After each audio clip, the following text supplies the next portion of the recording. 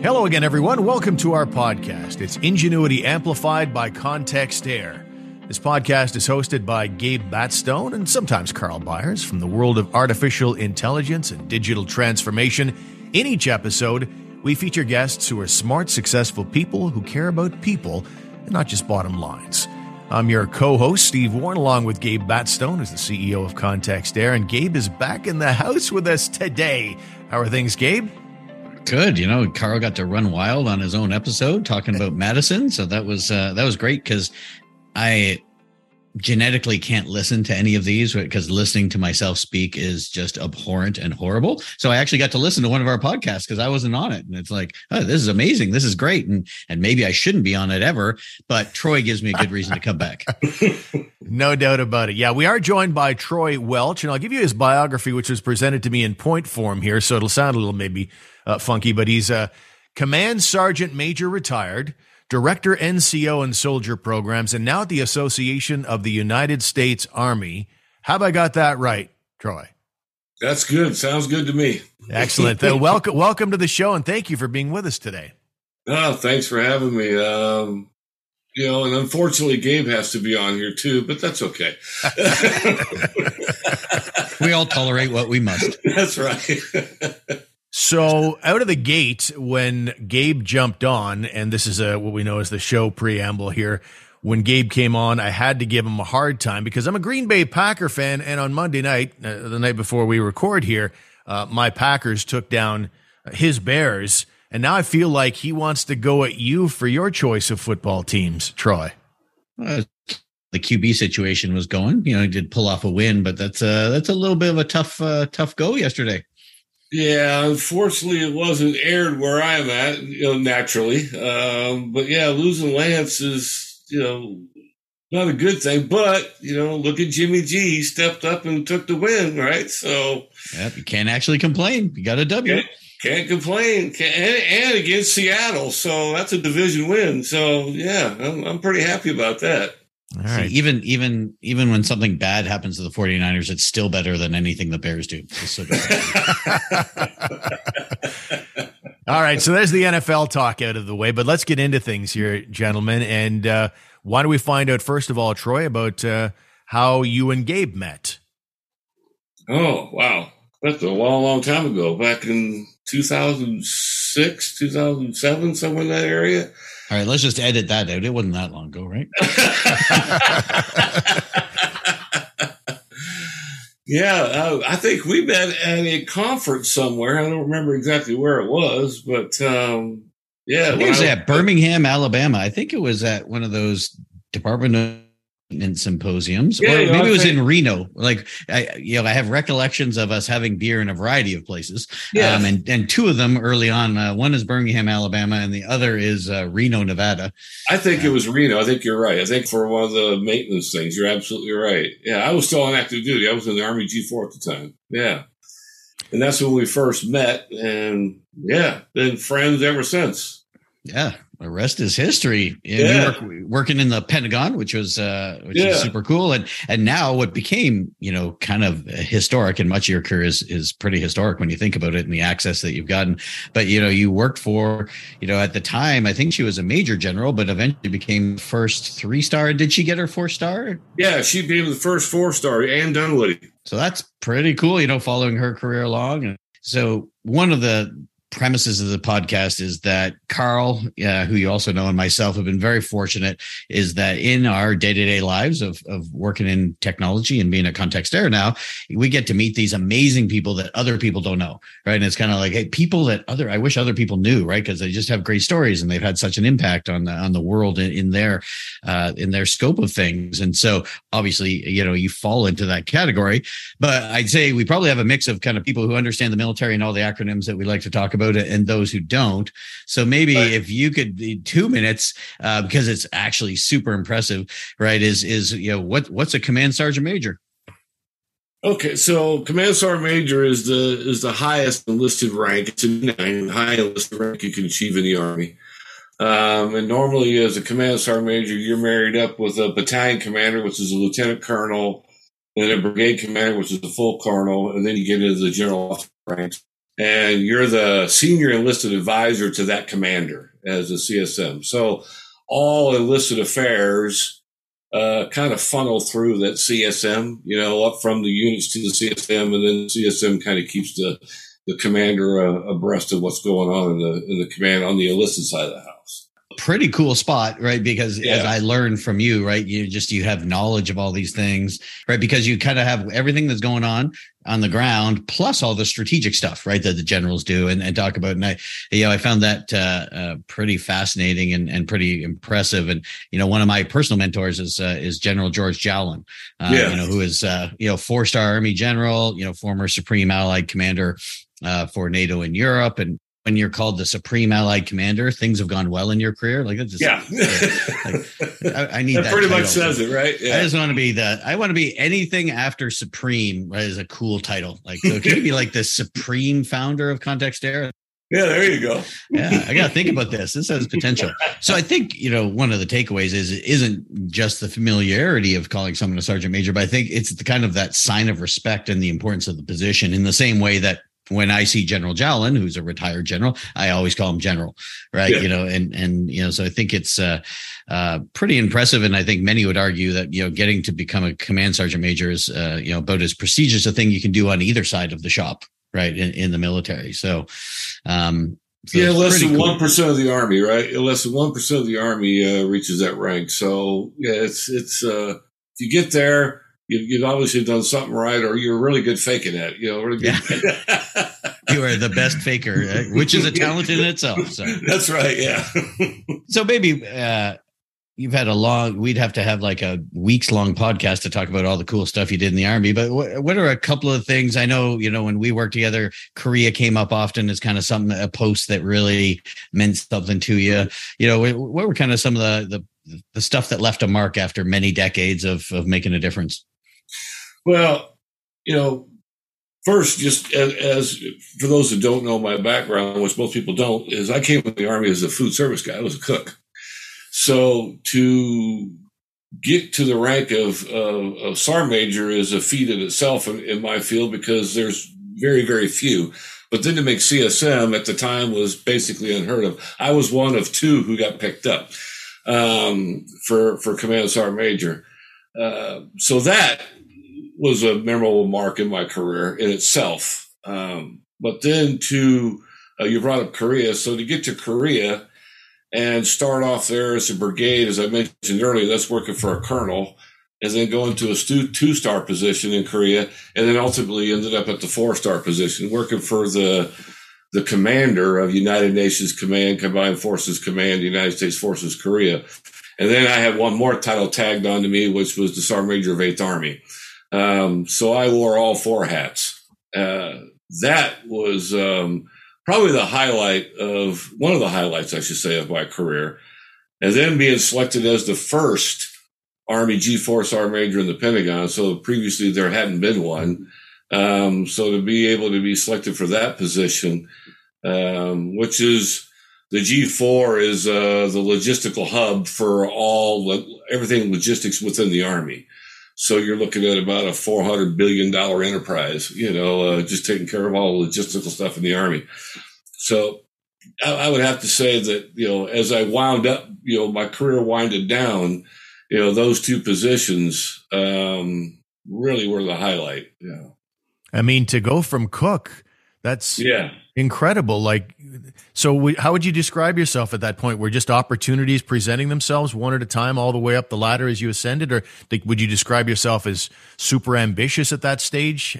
Well, working in a dining hall, and then as the senior you get, you end up running them, and then you end up managing or overseeing, I should say, a number of them as what they call the installation food advisor, if you will, right? So, and it really started happening when I was in Germany. They had the drawdown in Europe.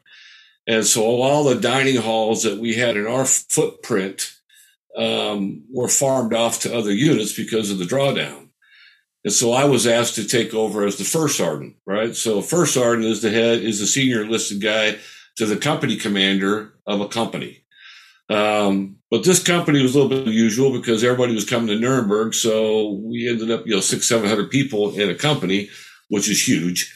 And as an E8, so I was a master sergeant at the time. And the sergeant major got pulled out because of the drawdown. So the battalion commander, that 05, reached down and grabbed me to come up to be the sergeant major as a master sergeant. So that's where I got my first job, if you will, outside of a dining facility, outside of the food service world. And, I was, to say I wasn't scared, I'd be stupid to say that, not get going into out of your comfort zone, really like a fish out of water, if you will. But, you hit it head on, and I charged at it and just never looked back. I left there and went to Fort Polk and came out on the sergeant major list, went to the academy, again got picked up for CSM. And once you do that, you're no longer in the food service area anymore, right? So it was not being afraid, but not being so afraid I didn't take the job. I knew I could do it and just went at it. And it ended up paying off in the long run. Yeah, sure did. And it's pretty amazing. I mean, it's one of the things I find, I still thinking about this podcast, right, gets me thinking about kind of my early days in defense, right? Because I don't have a defense background, though, most people who don't know me now, right, I'm some sort of aerospace and defense guy or guru. And it's like, I have no family in the military, I have nothing to do with it until really right around the time I met you. And so it was like kind of you and General Jowlin were really my mentors and introductions into this world, right? And talk about no greater mentors, right, than a command sergeant major and a 4-star general. You're doing something. I was like, I must have done something right to get myself in that position where that was possible. And I learned so much about the military, and two things kind of stand out, based on what you just said. One was, the military is just a microcosm of society, and particularly when you talk about the U.S. military, because of the scale and scope of it, right? They do everything. You build hospitals, you have dining facilities, you have fast food chains, you build bridges, you build business buildings, you build, we all think about the warfighter, right? And again, at the tip of the spear, right? But the guys who, pull triggers, right, are actually a very small fraction of the overall force, right? In any military, not just the American. And it's that. Yeah, it's the logistics that actually separate winning from losing in reality, right? Is and I remember those are some of those things you learn, it's like, what are I can't remember, what are the first 3 things you need? And a weapon wasn't one of them, it was water, communication, and shelter, right? And bullets and stuff that shows up later, right? And wars are won logistics, and Ukraine is probably a great demonstration of that. It's by far, absolutely. Right? Russians' inability to do any logistics with the competence of a grade 3 is really the problem. They have way more people, they have way more weapons, but they have no logistics. So That was interesting. And then getting back to Steve's comment, like you started in food service, which is just amazing, right? Just showing like you just go, and if you work hard and you do good things happen. But the scale and scope of food service is crazy, right? Like that's complex stuff, right? Like that is should not be meant to diminish how important and how hard the food service industry is within the military. And like, I'll never forget, I was playing hockey and doing my undergrad at Ryerson, right? And I'm a good hockey player playing at Maple Leaf Gardens. And so we would play the NCAA teams a couple of times a year, and we went to West Point as our team. And so one of the most striking things there, other than like the pregame brawl, which was pretty cool, but the most striking off-ice things that happened during that time was, when you go to visit another school, they treat you very well, right? And I would say the Army did it, next level at West Point, tickets to the football game. But one thing they said is like, we first got there, we'll give you a tour of West Point before you have lunch, right? So we go and they walk us to the dining hall, and they say, and they say, before we go in, just watch this. And we're like, that's weird. Like, why the hell am I going to watch a dining hall? This is like these Americans, whatever. Okay, so let's watch people eat. Yeah, whatever floats your boat. And then you watch 5,000 people within less than 2 minutes walk into a building, and less than 20 minutes later, so we're all talking about how many people go to school here, right? Mm-hmm. And less than 20 minutes later, they all walked out completely fed. And we're like, what just happened? How could you possibly feed 5,000 people at the exact same time in 20 minutes, right? Like, it was amazing. And then you go eat the food. And by the way, really good food. Like nobody should have any special days for anyone at West Point. That was some good food. They're doing okay. Yeah, they do all right. Yeah. So, but it's pretty amazing, the scope and the scale of the U.S. military, and any military, who does that. But the U.S. is obviously, the big guy in that arena. Now, you've maybe to transition, at some point we should probably talk about how you managed to get me to go to Afghanistan. That's a whole separate issue. And then I went back again. So which is a whole separate issue we can discuss when my wife's not in the room. But other than getting me to go to Afghanistan, you're at AUSA now. And I think, as I was again thinking about the show, a lot of people think of AUSA as the show. Right. They don't actually think. And Steve, for your context, one of the largest military trade shows in the world, I would argue, is AUSA. It's usually kind of in the fall time frame, and people from all over the world, come to the show, which shows innovation and technology and weapons and you name it. But obviously there's much more to the AUSA. So I thought we should at least give you a few minutes to talk about AUSA, because I think it's an important organization. Yeah, so that is the largest land power symposium in all of, we think at least all North America, and one could argue probably the world. But yeah, you're right. When you mention AUSA, it's the big show in October, but we have 121 chapters around the world, and we're roughly just borderline. I think I have to look at the numbers, but we're around 275,000 members and growing. We have about 85 people who work full time in Arlington. The rest are all volunteers who run those other 121 chapters. And basically our mission in life is, we're the voice for the Army. So, what the Army wants to say but can't say, we say it for them, whether it be on the Hill, in focus areas that we concentrate on. And it's usually in support of what the Army's initiatives are. And so it's the soldier and the family and the DA civilians. It's everybody who makes up the Army's, Department of Defense, but the Army's piece of that. And we have various sections within AUSA.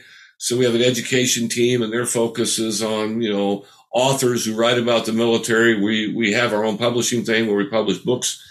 We write land power essays. We have authors who write stuff in for us. NCO and soldier programs, which is where I'm at. The title kind of explains itself. We focus on the soldier, what we can do to help the soldier out, to better their life, with professional development forums, recognition programs. And then the families, it's the same thing. How can we support the family? Food insecurity, I'm sure you've all heard about that, a big thing in the military or in the Army right now. I would say probably across all branches. So what we did is we donated $1 million to Army Emergency Relief. And what we'll do there is just one of the things that we do. So if a soldier is having trouble or struggle a little bit and they go to Army Emergency Relief to get a loan, if they take 3 classes on finance management, then we will cover their loan. Right. We'll pay it off for them. So instead of just giving them fish, if you will, the old saying, instead of giving you fish, I'll teach you how to fish. As long as you could take those, because a lot of times, it's, young soldiers out there, right? They're really not, they're having a little struggle managing their funds, right? So a little education along the way, to help them, teach them a little bit better how to manage their funds, and we'll pay their loan off for them. But those are the types of things that AUSA does. Whatever we can do that we feel will have a significant impact on the soldier or the family, or in some cases, those civilians, that's what we're there for. And if they go on the website, ausa.org, you can take a look. There's a tremendous amount of benefits in being a member. We also produce an award-winning Army magazine. We took it over from the Army. A lot of people think the Army produces that. Nope, AUSA does. So it's a great organization.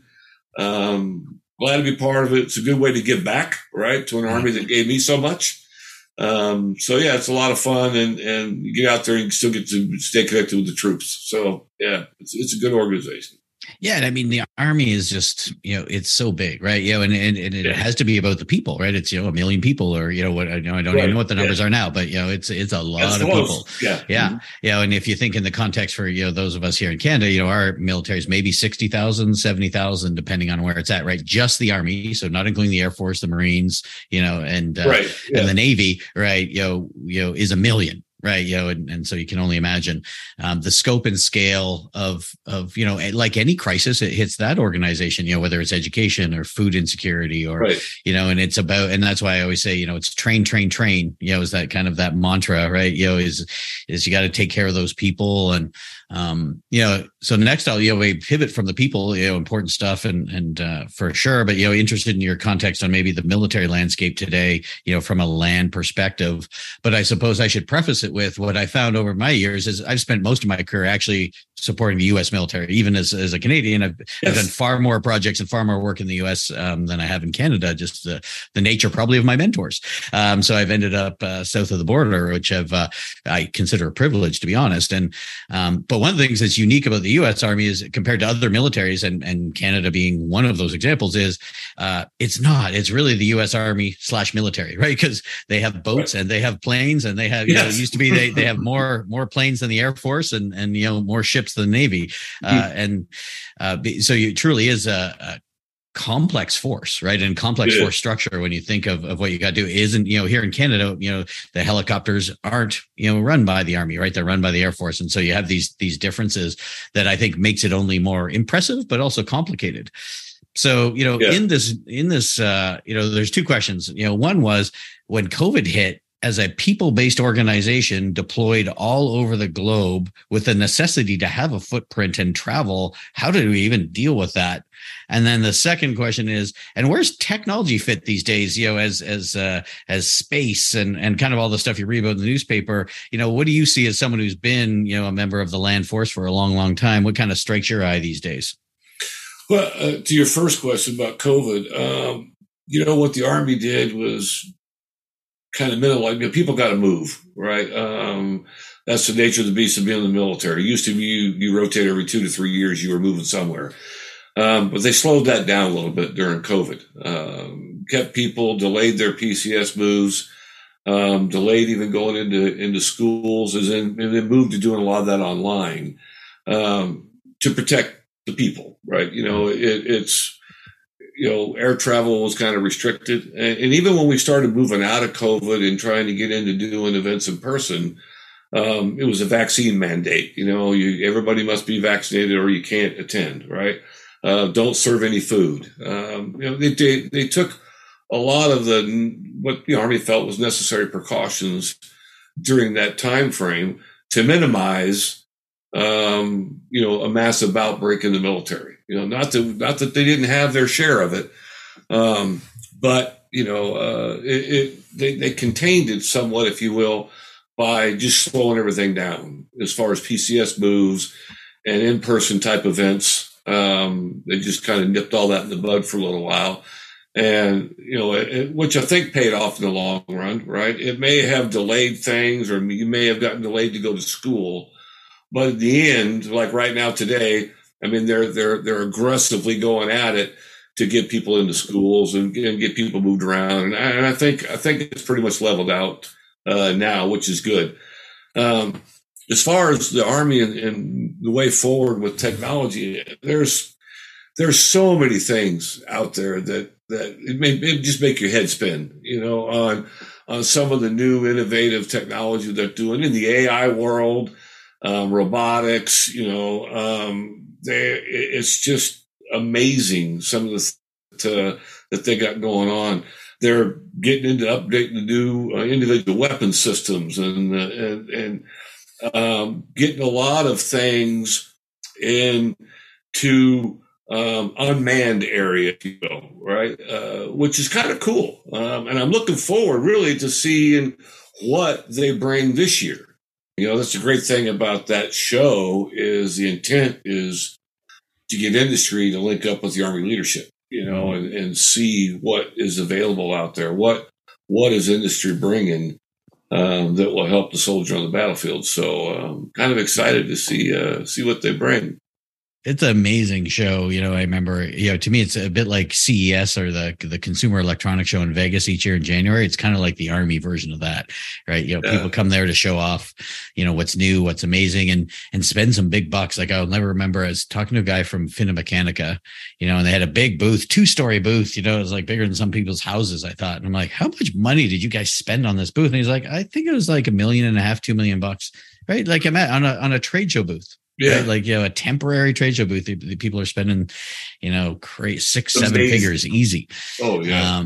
But it's a cool show and it does good things. And certainly from a Context Air perspective, we expect to be there in 2023. We're going to make that push into DoD next year. We're just starting up an Air Force pilot here, and we've done some commercial business as well. So, you want to make sure that you've got all your ducks in a row and you're going to engage with DoD. It's a big market, but there's with a big market and a huge opportunity come expectations. So, we need to ensure that we can deliver on those. And, I can't wait for it. So it's, I'd say one of the highlights of my career has been this weird set of circumstances that led me to kind of work in the U.S. military, environment for, a couple of decades. And so feel pretty fortunate to that. And I have some pretty cool keepsakes that are, awesome when you show visual artifacts on a podcast. I'm sure people love it. So I'll have to describe it, but I was looking through again, and I keep these on my desk. So I think of Troy often, not in a creepy way, because there's coins, these coins. So one of the ones I was like, some of the crazy places that we've been, like, so, stupid background. So that is from Fort Bliss. So it says, Air Defense Artillery Center in Fort Bliss, Texas. So I remember we went there. Yes. Because you were close with the command sergeant major there. And so we got that cool coin. And I remember some good Mexican when we were in Fort Bliss, which is, in the remote part of Texas. And I also remember they wouldn't let us cross the bridge into what's that city where? Juarez. Yeah, Juarez. They're like, I was like, it'd be cool to go in Juarez, right? Don't you just pay 50 cents to go across the bridge? They're like, yeah. You're probably gonna, if you want to come back with all your parts, maybe skip that part of the journey. So I was like, Roger that. We'll just we'll go get some Mexican, which was super good. Yeah.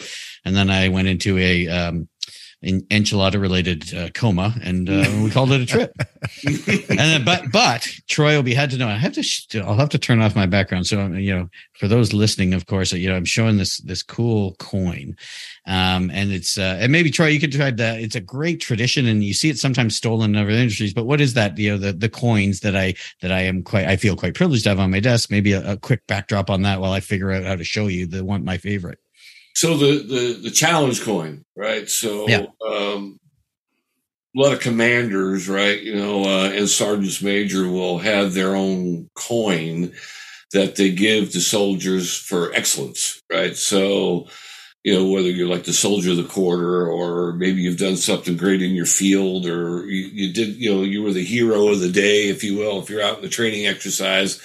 The sergeant major will go up and coin people, as they say, and it's a handshake. You just don't hand it to them. You got to do it in a handshake, and the premise of that is, so if I see you and we're out at the club somewhere and I challenge you, like I show you my coin and you don't have your coin, well, then I got to buy you a beer, right? So it's kind of how it is. That tradition has kind of went away of the challenging for the beer type thing, but the coin is still alive and well, and it's usually presented to somebody for excellence, or it's done great things for the military, or done so it's not just an Army, a green suitor thing, right? And give it to civilians and DoD civilians and so on. So, yeah, so it's pretty cool things been around for many, many years. Yeah, it's a really cool tradition. I think, in the way that you receive it, sometimes you're not expecting it, right? So you shake hands, and the next thing you know, there's a coin in your hand. There's a coin in your hand. Yeah, exactly. And I still, you've trained me well, Troy. So I still travel with at least one of my challenge coins in my bag. And when I go to business meetings, if they're military related, I will have it available and presented, which apparently maybe I'm just cheap. I don't want to buy people beer. I actually like buying people beer. I don't know what I do. I guess I hate losing more than I like buying people beer. That's right. But maybe no better way to close the podcast on my favorite challenge coin of all time is right here. Oh yeah, the Army G-Force are a major coin, yeah, and Commander coin, yeah. For excellence, there must be some mistake. That was before he knew me very well. But my favorite part, and I won't tell you, is the back, but I'll read, and I think is a great way to fit. So this is my favorite, and Troy, you'll be had to know is Jack is continually, my son Jack, who's 10 years old, is continually trying to steal this one. He thinks because he loves all the coins that I've been lucky enough to get a few over the years. He loves all my coins, but this is his by far favorite, and he's threatened to buy it. He's going to wear it. There's a variety of things. Where I find it in my room. You tell Jack I got one coming his way. Oh, nice. Oh. Nice. And then you're going to be I won't be able to get him out of your house when we come stay. So on the back is the warrior ethos, which he also loves and I love. And for those, who don't know, so on here and in print that you can read, it's not easy to get it on there, but on the left-hand side beside soldier, always place the mission first. And on the right-hand side, never leave a fallen comrade. And on the very bottom, never accept defeat, never quit.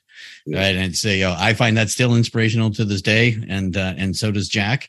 And so it's a pretty cool thing. And all to say, I feel pretty privileged to have this coin because it means that you gave it to me. It means that I know you and been fortunate enough to kind of work alongside with, and now as colleagues in the industry at large, feel very privileged and really appreciate that you took some time to talk to us. Well, Steve, a little bit, if I could, sure. Just a couple of minutes about Gabe. When I first met Gabe, I immediately kind of took a liking to him. And the reason why is because of his passion for what he was doing and what he wanted to do to help the Army, right? Or the military at large, but mainly the Army. And that friendship has grown over the years.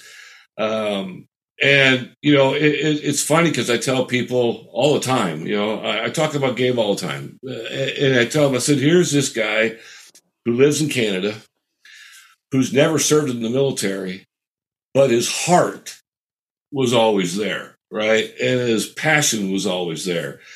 And how can you not gravitate to a guy like that, right? So as a guy who spent 30 years in the Army, to meet a civilian from another, North America, right? I have a hard time saying Canada's a foreign country, but it's our brothers in the North. To have that much passion about wanting to do great things and be involved with the U.S. military, people look at me and go, "Really?" I said, "Oh yeah, well, you'd have to meet this guy. One of a kind. Him and his family." Great people, and I'm honored to be part of this. So thank you very much for having me. And it's been really good seeing you again.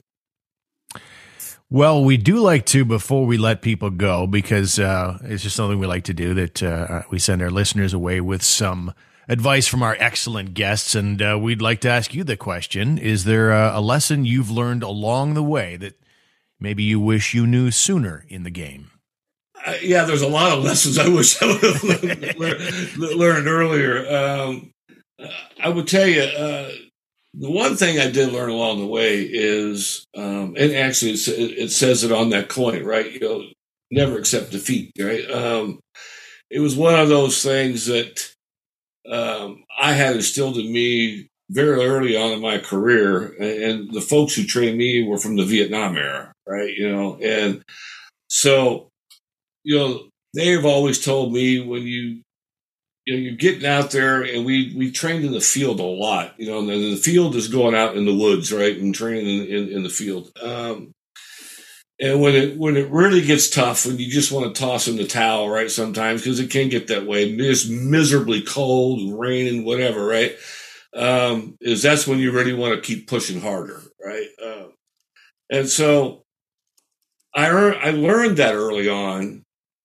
And I wish I probably would have paid more attention to that early on than I did later in my career, right? Not that I accepted defeat, but maybe I wish I would have pressed a little harder in other areas, right? Or maybe I could have done a little bit more for my soldiers at a certain period in my career, right? You always think you could do more. And so I look back on my career a lot and say, did I do enough? Did I really do enough?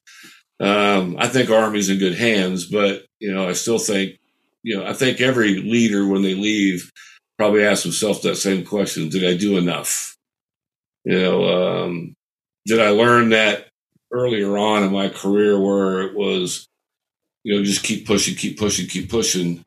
Did I do that? Did I keep pushing, keep pushing, keep pushing? So kind of hard to say. Right. Okay. That's a great one to leave folks off with. And Troy Welch is with the Association of the United States Army, AUSA.org. And Troy, it sounds like not only really important work, but gratifying work as well. We thank you so much for being with us in this episode. And take care of yourself. We appreciate it. Thank you very much for having me. Appreciate you. Take care, my friend. Thanks, Gabe. Talk to you later. So that'll do it for this week's show, ladies and gentlemen. Be sure to join us for other episodes of Ingenuity Amplified by Context Air. Our goal is always that you'll leave every episode with at least one new idea or inspiration that causes you to do something different today. Please subscribe to the podcast on Apple or Spotify or whatever podcast app you like best. And there's always an easy link at contextair.com. On behalf of Gabe and everyone at Context Air, thanks for being with us. We'll talk to you next time.